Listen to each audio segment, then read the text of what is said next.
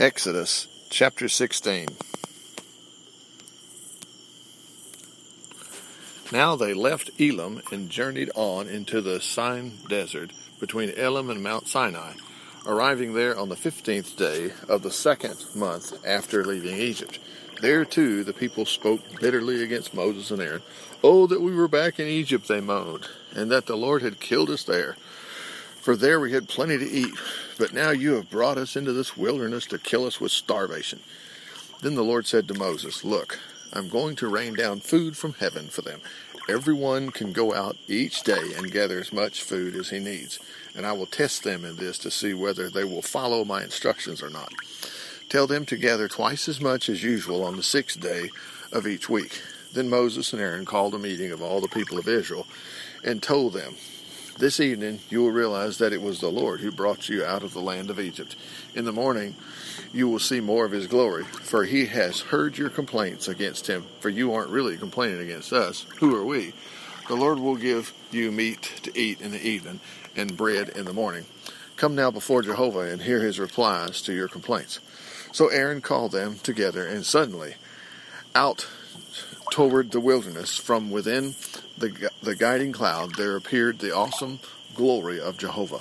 And Jehovah said to Moses, "I have heard their complaints. Tell them in the morning you will have meat, and in the evening you will have meat, and in the morning you will be stuffed with bread, and you shall know that I am Jehovah your God." That evening vast numbers of quail arrived and covered the camp. And in the morning, the desert all around the camp was wet with dew. And when the dew disappeared later in the morning, it left thin white flakes that covered the ground like frost.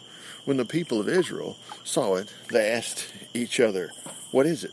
And Moses told them, "It is the food Jehovah has given you. Jehovah has said for everyone to gather as much as is needed for his household, about 2 quarts for each person."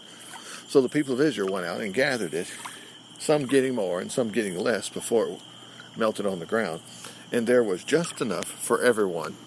Those who gathered more had nothing left over, and those who gathered little had no lack. Each home had just enough, and Moses told them, "Don't leave it overnight." But some of them wouldn't listen and left it until morning.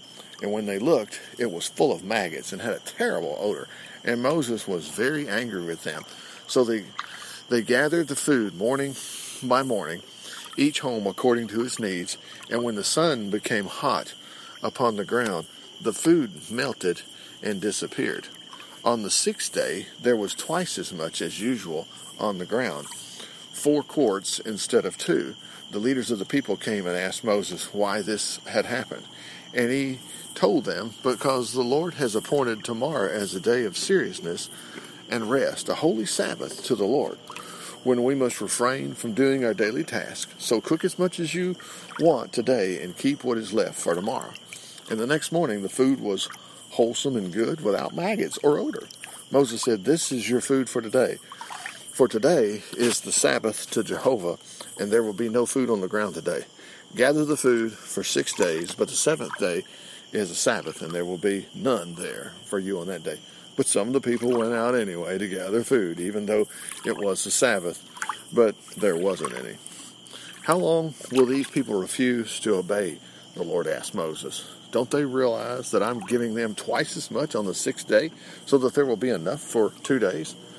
For the Lord has given you the 7th day as a day of Sabbath rest. Stay in your tents and don't go out and pick up food from the ground that day." So the people rested on the 7th day. And the food became known as manna, meaning, "What is it?" It was white like coriander seed and flat and tasted like honey bread. Then Moses gave them this further instruction from the Lord. They were to take 2 quarts of it to be kept as a museum specimen forever, so that later generations could see the bread the Lord had fed them in the wilderness when he brought them from Egypt.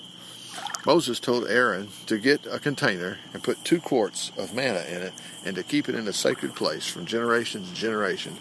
Aaron did this just as the Lord had instructed Moses, and eventually it was kept in the ark in the tabernacle. So the people of Israel ate the manna 40 years until they arrived in the land of Canaan, where there were crops to eat. The omer, the container used to measure the manna, held about 2 quarts. It's approximately a tenth of a bushel.